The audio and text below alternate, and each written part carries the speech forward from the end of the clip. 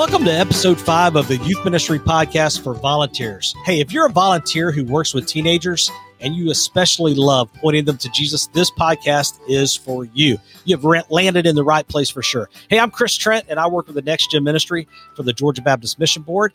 I've worked with teenagers for a little over 30 years now, and I love pointing them to Jesus. But I especially love the volunteers who work with them.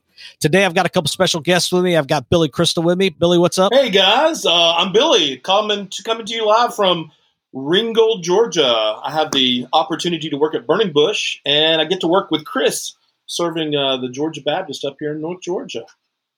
That's awesome, man. Always love having you around for sure. And also, we've got with us today Shane Pruitt coming to us all the way from Texas. Shane, what's up, friends? What a joy to be on. Volunteer leaders, I'm so thankful for you. I serve as the National Next Gen Director for the North American Mission Board. I lead all of our Next Gen ministries. And hey, our target group that gets us out of bed every morning, yes, we love Gen Z, we love students, but we want to equip the equippers who are influencing next generation. So volunteers, you are our heroes. You are what gets us out of bed every morning, thinking about how to help you. That's good stuff. Well, Billy, talk to us, man. What are we talking about here in episode number 5? Hey, listen, I'm kind of excited about this because we're going to take a dive into the practical applications of how to share the gospel with students. Now, remember, this is a part 2. So if you did not listen to part 4 from a couple of weeks ago, you might want to jump on there and listen to that first, because in this episode, you're going to want to grab a pen because we're going to dive into some practical aspects of what we're doing. Unless you're driving. If you're driving, just listen. Pull over on the side of the road. Don't take notes while you're driving. Don't be that person. Yeah. So, hey, super excited to jump in. And again, like Billy's saying, we're just wanting to share some practical ideas, some things that we think you could do to really make a difference in the life of a teenager and talk to them about Jesus. Billy, you have the first one there. Can you jump into that? Yeah, I love this one. And I don't want to oversimplify it, but it really is. Ultimately, as volunteers, we want to be the example. We want to live an authentic walk with Christ. You know, Christ, our objective as a Christian is to be like Christ. So to be the volunteer that we need to be, we need to live by his example. Listen, this newest generation, they can sniff out a fake. They live in a world where they're so saturated with lies or half-truths that they can see exactly what reality looks like without having to put a whole lot of effort into that.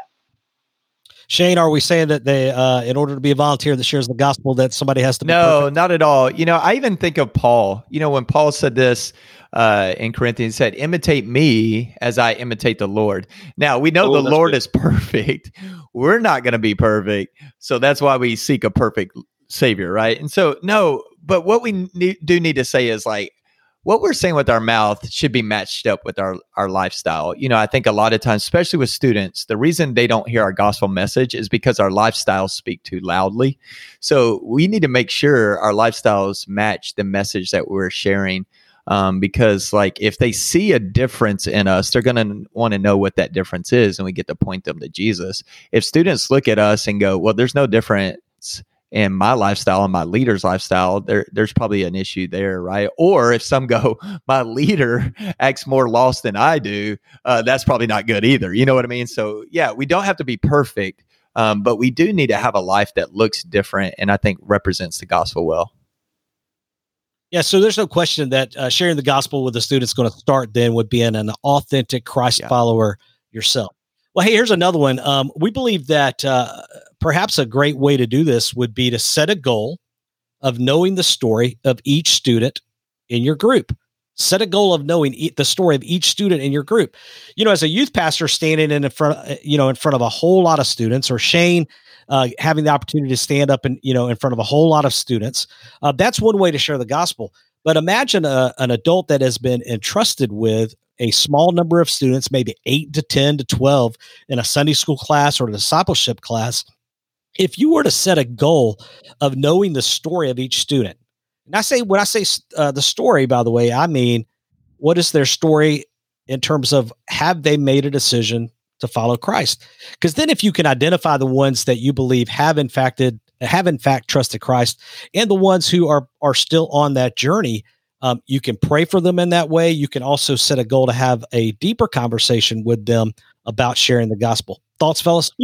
Chris, this is just as practical for volunteers as it is for anyone. When I sit down at my desk every single day, on the left side of my desk, there's a notepad, and I have a list of names of every student who has, for whatever reason, not quite yet come to Christ, but is starting to ask the intelligent questions and starting to move in that direction.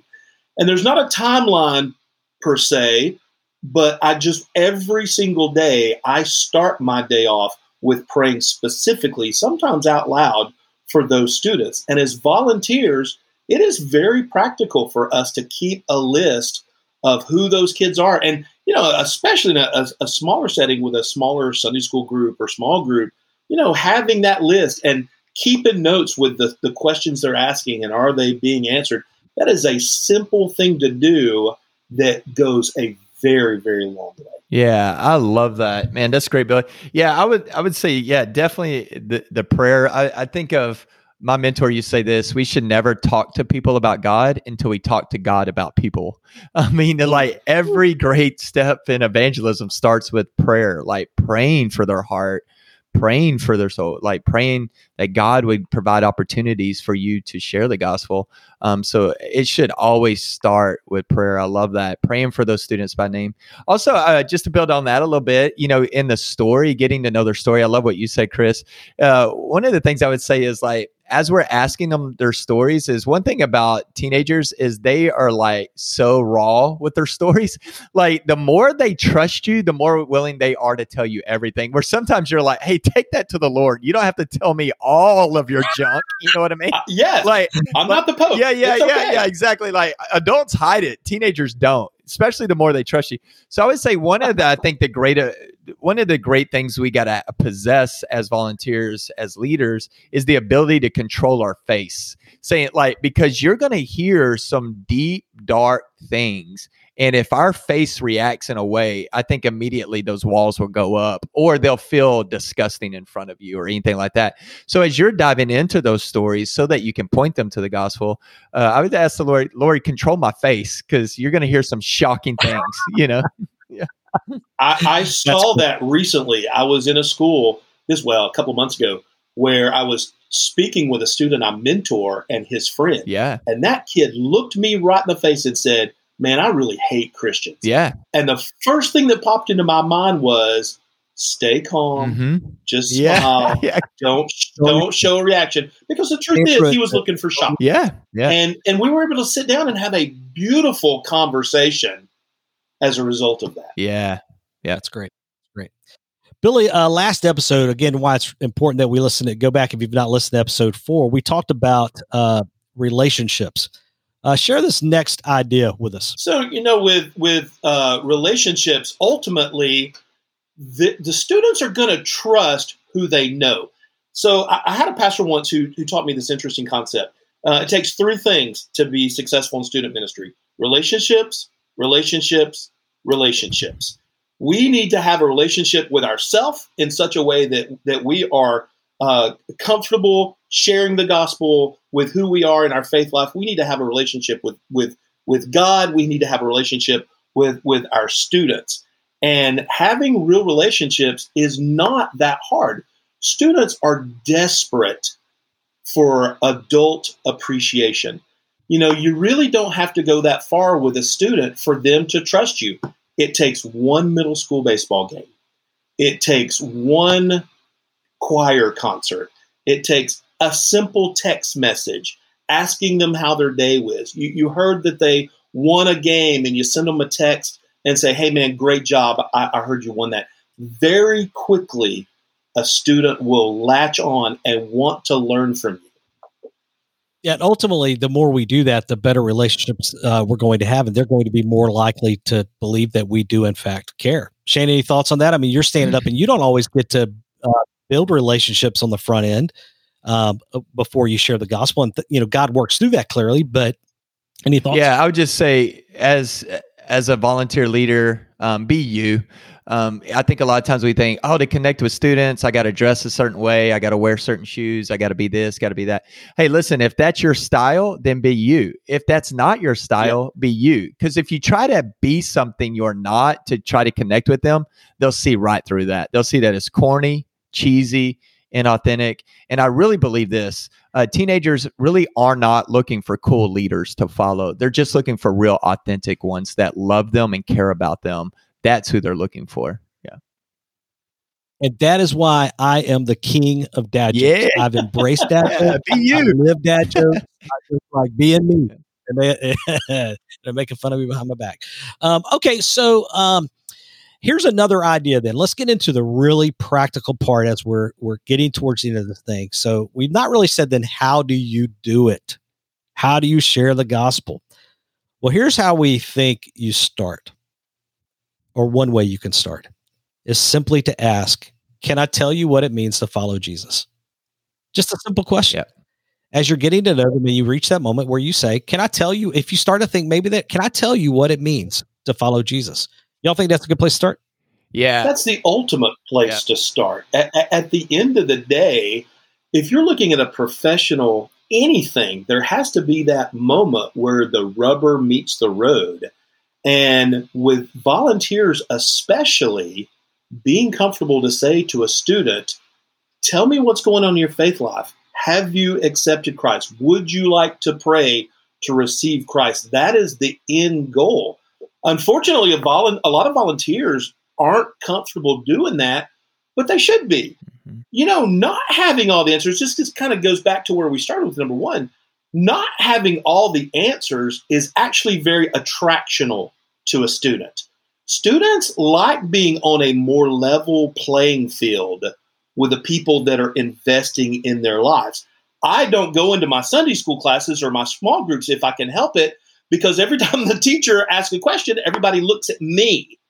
And back to that team volunteer approach, they want to be a part of your life, and just not being afraid to say, can we pray together right here? The students will absolutely react to that. Yeah. Yeah. And Shane, you and I were talking earlier, though, the challenge, the big kind of elephant in the room with this question, though, is if you're going to ask this question, you have to be able to, in fact, explain what the gospel is and share the gospel. Yeah, absolutely. Yeah. In the simple gospel, we don't have to get too complex with it. God created us. We have a sin problem that separated us from a loving relationship with our Creator. But thankfully, the life, death, burial, resurrection of Jesus Christ, He's coming to restore all things. But in the meantime, He offers us eternal life now through repentance and faith. We don't have to overcomplicate it. Just stick to the gospel. And there's some great tools out there to help you. So I would say, first of all, you need to know the gospel, how to articulate the gospel. And there's some great tools out there. 3 Circles is a great tool. We have an app called Life on Mission app that will literally just walk you step by step through sharing 3 Circles. That's a great one. But really, any gospel sharing tool out there is a good one. People ask me all the time, hey, Shane, what's the best tool to use in sharing the gospel with a student? I'll just say, whichever one shares the gospel and whichever one they'll listen to. That's the best one. All right. So just share it, articulate it. There's this old quote that people say St. Francis of Assisi, said was, preach the gospel and if necessary, use words. The problem with that is that contradicts the Apostle Paul. Paul said you need to use words. All right. So you got to preach it. Yeah. You got to open your mouth. From hearing the word. Yes. Yeah. You got to share the gospel. And think about it. You have the cure to the most dangerous virus there is. And it's not COVID-19. The most dangerous virus there is sin. And you have the cure. It's the gospel of Jesus Christ. You have to share it. Yeah. Yeah. And what's powerful about this is we have to remember that as simplistic as that might sound, the way Shane explained the gospel, this idea that we have a sin problem and God sent his son Jesus to die for that sin problem on a cross, but he rose from the dead. And by us placing our faith and trust in Jesus, we can have eternal life in God through Jesus. We can be forgiven of our sins. It's not so much that my words are powerful, but what Scripture teaches us, though, is that the gospel is, and the Holy Spirit in that moment can, in fact, change a teenager's life once they hear that truth. which leads us to what would be sort of the wrap up point on this when it comes to a practical, how do you do it? You need to be willing to ask the question, would you like to pray and trust Jesus? Shane, you stand up in front of a lot of folks and lead people at times in praying to trust Jesus. What would you say to someone if a volunteer is sitting there, in a Sunday school class, in a small group, and they've shared the gospel, and they say, "Hey, would you like to pray?" And they say, "Yes, I would." How would you recommend these folks lead someone in that? Yeah. Hey, I love Romans 10:9. I take Romans 10:9 literally. If you confess with your mouth, believe in your heart that He is Lord and rose from the dead, you'll be saved. So I just remind them of that and go, hey, I'll pray with you. Bow your head, close your eyes, by faith, open your life to Jesus, and we're going to confess with our mouth because that's what the Bible tells us to. And I want to say, when you're leading someone in prayer, slow down. That's one of the best pieces of advice I've ever getting. Because a lot of times we'll say, hey, pray with me. And then we'll say, God, I admit I'm a sinner, but I believe in Jesus. I repent of my sin. I'm asking you to come inside and save me, transform me from the inside out. Forgive me of sin. Thank you for saving me. Lord, I love you. And then that person has no way to follow that. You know what I mean? So I want to just say, slow down. And here's a cheat code for it. If you're leading someone in a prayer of salvation, repeat it in your head before you move on to the next part. So just like this, God, I come to you right now. And then in your head, God, I come to you right now. I admit I'm a sinner. I admit I'm a sinner. You're slowing down and you're letting that person pray with you and really set in on what they're saying. So I just say, hey, slow down. Don't hesitate to lead them in a prayer of salvation. You're helping them. That's that's the first step of discipleship is you're inviting them into a relationship with Jesus Christ. And just like we're going to walk with them in discipleship, I think it's okay to walk with them and giving their life to Jesus. And so just remind them when they're praying, they're not praying to you. They're praying to the risen Lord. They're not confessing to you. They're confessing to the risen Lord, but you're helping them walk through that. Yeah. That's great. That's great. Billy, any wrap-up thoughts as we're wrapping this thing up? I'm kind of excited about backing up and listening to this podcast because there are quite a few things that were said today that I need to write down. So, man, Shane, thank you so much. This has been very informative. It's been a joy. Thanks, friends. Yeah, good stuff. Good stuff. Well, hey, friends, we want to thank you for taking time and trusting us with your time and being a part of this How to Share the Gospel with Your Students, the part 2 of the Youth Ministry Podcast for Volunteers. Hey, be sure to join us on our next episode, episode 6. Check this out, Shane. Next episode is How to Take Prayer Requests Without Them Taking. Hey, dude, that's so practical. I love that. Practical as it comes.